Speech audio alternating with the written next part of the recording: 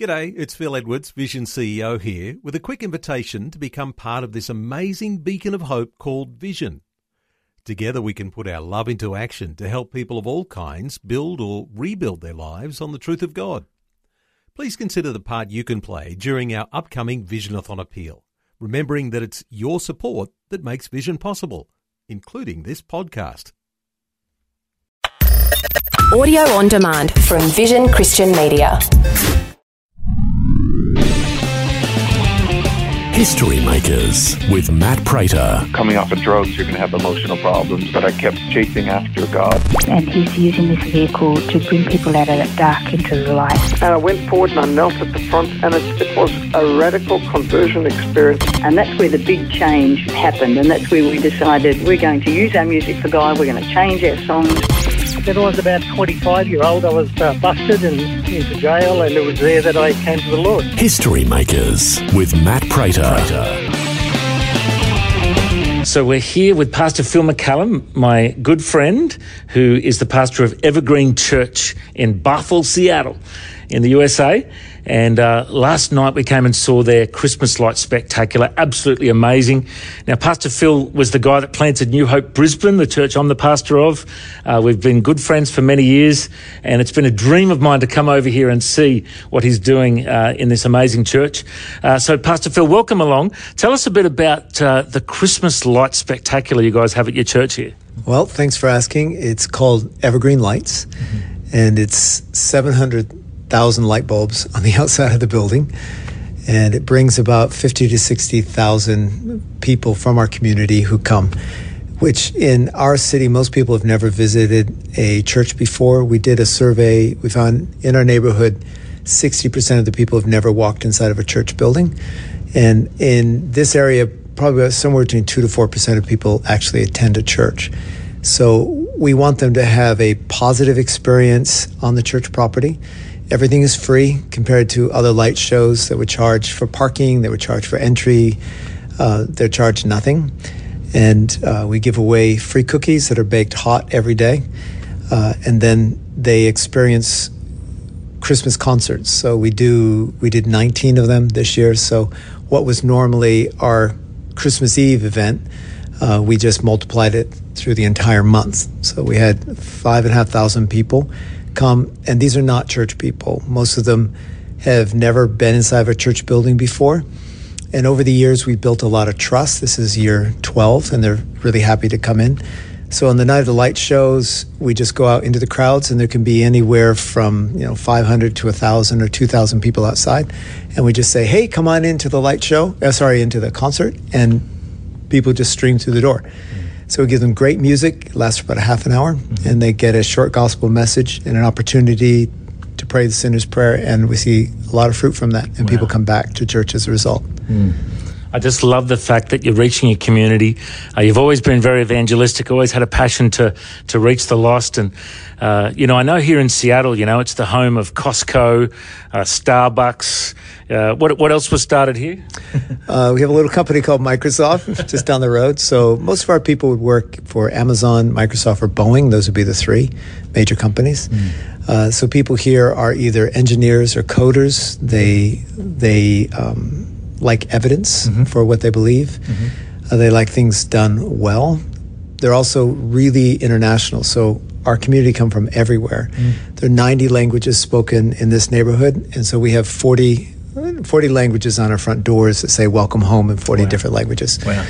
And so people feel accepted. And I know you guys are very active using the Alpha course here in your church. Now, we love Alpha. We've done Alpha so many times. And, for those who don't know much about the Alpha course, tell us about how you're using it in your church. Yeah, Alpha is the center of what we do. And Alpha is primarily about creating the table, a place of welcome, acceptance, hospitality.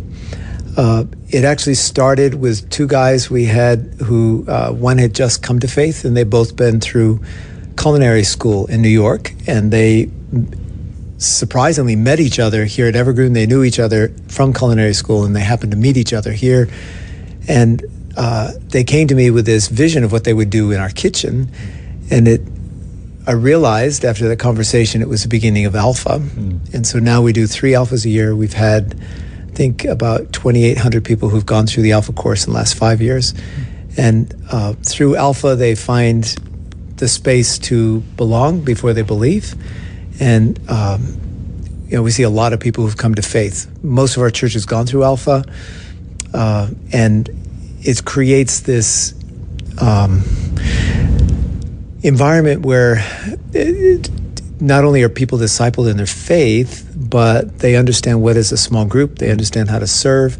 They understand how to listen, because I think one of the things that's often missing in evangelism is the power of questions and asking people questions and really listening to what they have to say. It's such a great course that in all different languages around the world. I was actually in Melbourne recently when they launched the Chinese Alpha in Australia, and I was able to watch it take place at this massive church called Crossway.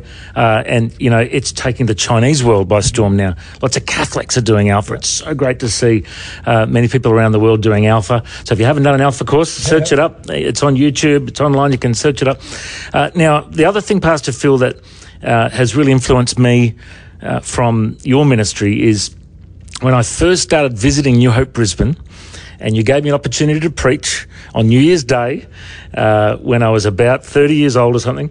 Before you asked me to be the pastor, you said to me, you've got to be doing your daily devotions. You've got to read through the Bible in a year, do this journaling thing. And for 17 years now, I've been doing it. It's changed my life. And wherever I go, I'm telling people, you've got to be in the Word every day. Tell us about what you're doing these days with your daily devotions. The same thing. The Holy Spirit wants to mentor us in the way that we are to live, the ministry is supposed to do. And half of prayer is listening, and the other half is us speaking back to God.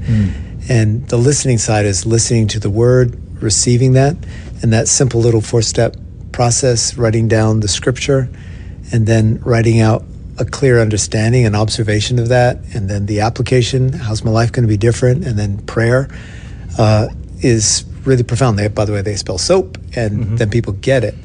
But it's the fastest way that people grow spiritually. I think we saw during the pandemic a lot of fear and anxiety, and basically whatever people were afraid of came to the surface, and as a result we had all kinds of reactions, whether it was conflict or conspiracy theories and all that kind of stuff. But it was the people who were in the Word who were able to rise above the fear and step into faith. And you can almost tell who is in the Scripture and not in the Scripture. The Word is everything, and it's the way people grow the fastest.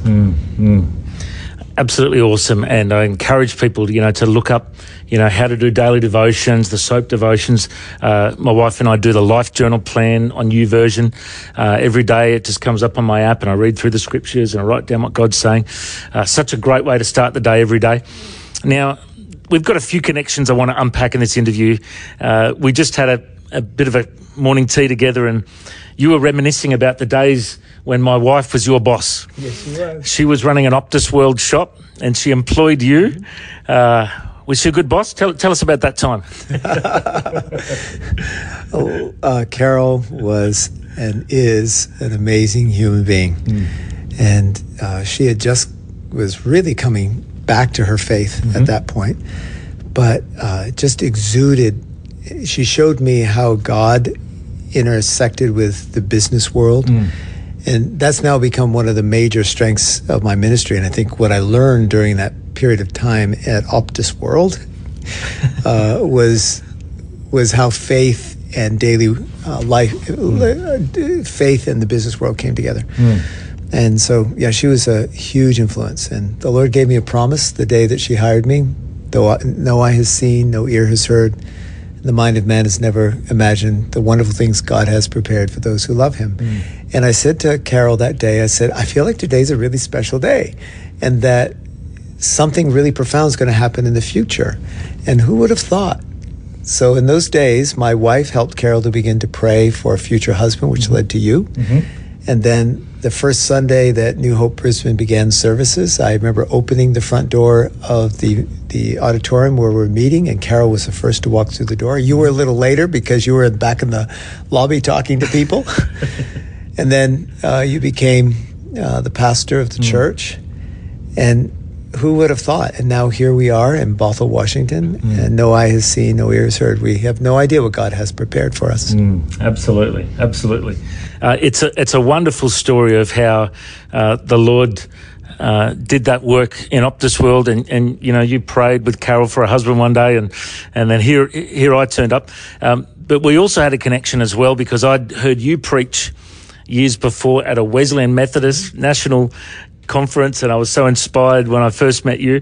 And then, for those who don't know the story of how New Hope Brisbane began, I understand it was at a picnic table at Indooroopilly with your wife and 2 kids. You were dreaming. Tell us a bit of that story. Yeah, so when we planted the church, it was just me and my wife and our 2 kids. That was the beginning of the church.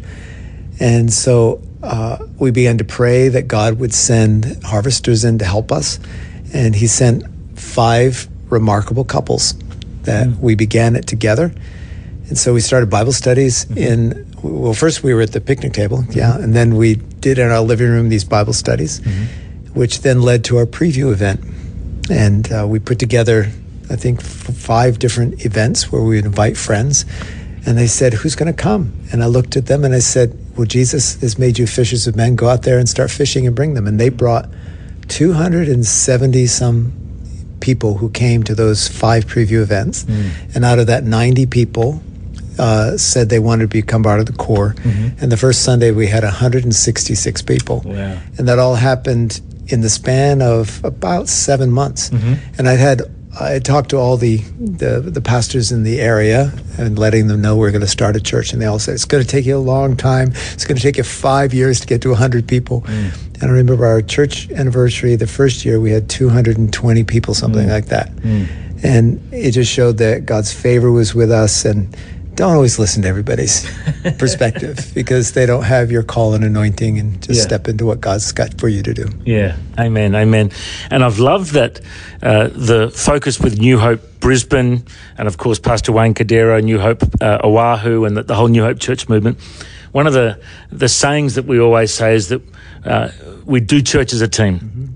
It's not all up to the pastor and the staff to do it. We all get to play. We all use our spiritual gifts to serve in the body of Christ. There might be people watching and listening to this thinking, you know what, I don't know how to serve. I don't know if I've got any gifts. What would your encouragement be to them to step out and fulfill the call on their life? Well, Jesus began a volunteer movement, and he was the first volunteer. And so the church is at its core a gathering of volunteers who want to bring the kingdom of God to wherever it is that they live. And each person's got unique gifts and abilities, and those are found as we begin to serve. And we really don't know what our gifts are until we get into a place where we can help people. And then those gifts begin to come to the surface, and they shift over time. What you might have done in one church setting isn't necessarily what you're going to do in the next church setting, because the gifts of the Holy Spirit are dynamic.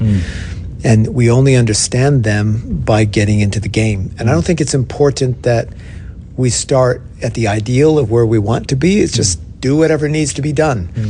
And the simple things that we do that are done with love have eternal impact. Now, the other thing we have in common is we both have a love for Israel. Yes. I've been over a couple of times. You've been over many times.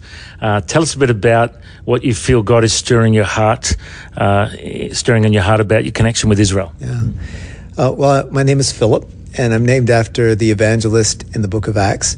And Philip had a life that was a bridge between cultures. It was a bridge between the Messianic believing world and with the rest of the nation. So he started by reaching out to the Greek widows, then he went to the Samaritans, then he went to the Ethiopian, then he lived with the Italians in Caesarea. And I feel like that's the call of my life. All my life I've been exploring Philip's life, and I feel like in this last season he's called me to develop something I'm calling Philip's House. So it's not me, it's Philip, it's his house. And his house was a place where leaders from around the Roman and Greek world spent many days. So he obviously had a large house, it was relaxing, and it was a place where young people had a vital part to play. He had 4 daughters who prophesied and spoke the word of God. And then prophetic leaders came from the Messianic church and spoke life into the Romans and Greeks. So what I feel in my spirit is to create a way that the believers in the land of Israel can speak life into people from the nations. And so over the last 6 years, the Lord's opened some remarkable doors with Messianic believers, Israeli believers, and with Arab Israeli believers. And those relationships are growing and expanding. Israel's a very exciting place. It's a very young country filled with lots of young people. They have a very powerful youth movement. They experience a lot of hardship and persecution, but they're overcoming. And they're looking to build friendships with leaders from around the world, and they want people to come. As one of the leaders, young leaders, said to me, he said, I like it when people overseas come and visit our country because it gets both secular and religious Jews asking questions. Why are all these Gentiles coming? And then opens up more doors and makes it possible for them to share their faith more. Well, I'm so excited to hear about this new ministry being birthed, and hopefully I can hang out with you in Israel one day and join in with what your plans are. Now, there's probably a lot of people watching and listening to this from Australia, and I know you still have a heart for our nation. Have you got any last, bits of encouragement or inspiration you want to share? Because I know you're still connected to a lot of people in Australia. What do you want to share with Aussies right now? Well, I'm still an Australian citizen, and I got 2 passports. So I have a vested interest. I think in Australian church life, there's always this tendency to look overseas and to find the next new thing that God is doing somewhere else.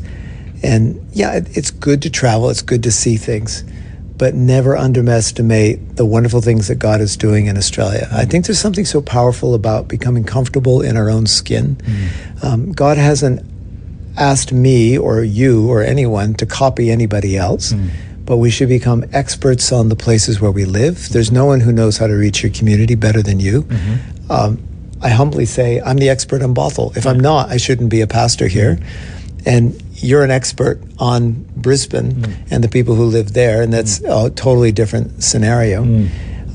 So I think become more comfortable in your own skin and realize you've got something profound to offer to the rest of the world. You look at the last 25, 30 years, just think what Australians have done for worship around the world. And to see the church on the public platform in a place of influence, doing some things that probably were much further beyond the American church and the European churches. I think there should be a sense of just contentment, or a right sense of pride. I don't mean an arrogance, but a sense of confidence that God is using you. There's unique things. And to spend some time reflecting on what strengths do you have, what do you have to bring to the table, and to develop those things, rather than just always looking to somebody else and copying from them. Well, Pastor Phil, it's been awesome to catch up with you today, and I do encourage people to search up Evergreen Church in Bathel and check out their lights. That's all on their website and Facebook and YouTube and all that kind of stuff. And, we just have loved spending some time with you today. Phil, I reckon you're a history maker. Thanks for joining us. Thank you, Matt. And thanks also for taking over New Hope Brisbane. You've stayed there faithfully for 17 years. And Leslie and I planted the seed, but you've taken care of it. And God's blessing you, and really proud of you. Well, all glory to God. Thank you so much for trusting a young 30-year-old evangelist to have a crack at that church. So thank you so much. God bless. God bless. If you'd like to hear this conversation again, listen online anytime at historymakersradio.com. There you'll also find links to all of our social media channels, and you can subscribe to our iTunes podcast. History Makers is a faith-based ministry, and we want to thank everyone for their generous support. If you've got a suggestion of anyone we should interview, send us an email, info@historymakersradio.com. God bless. I'm Matt Prater, and my challenge to you now is to go and make history. Matt Prater's latest book is now available. History Makers, Devotions, Downloads and Dad Jokes. It will take you on a journey through God's Word and will hopefully give you a few laughs along the way. It's just $15 plus postage. Order now at historymakersradio.com. Discounts available for bulk orders. The heart behind this book is to challenge people to get into the habit of daily devotions with Jesus. Find out more at historymakersradio.com. Station sponsor. Thanks for taking time to listen to this audio on demand from Vision Christian Media. To find out more about us, go to vision.org.au.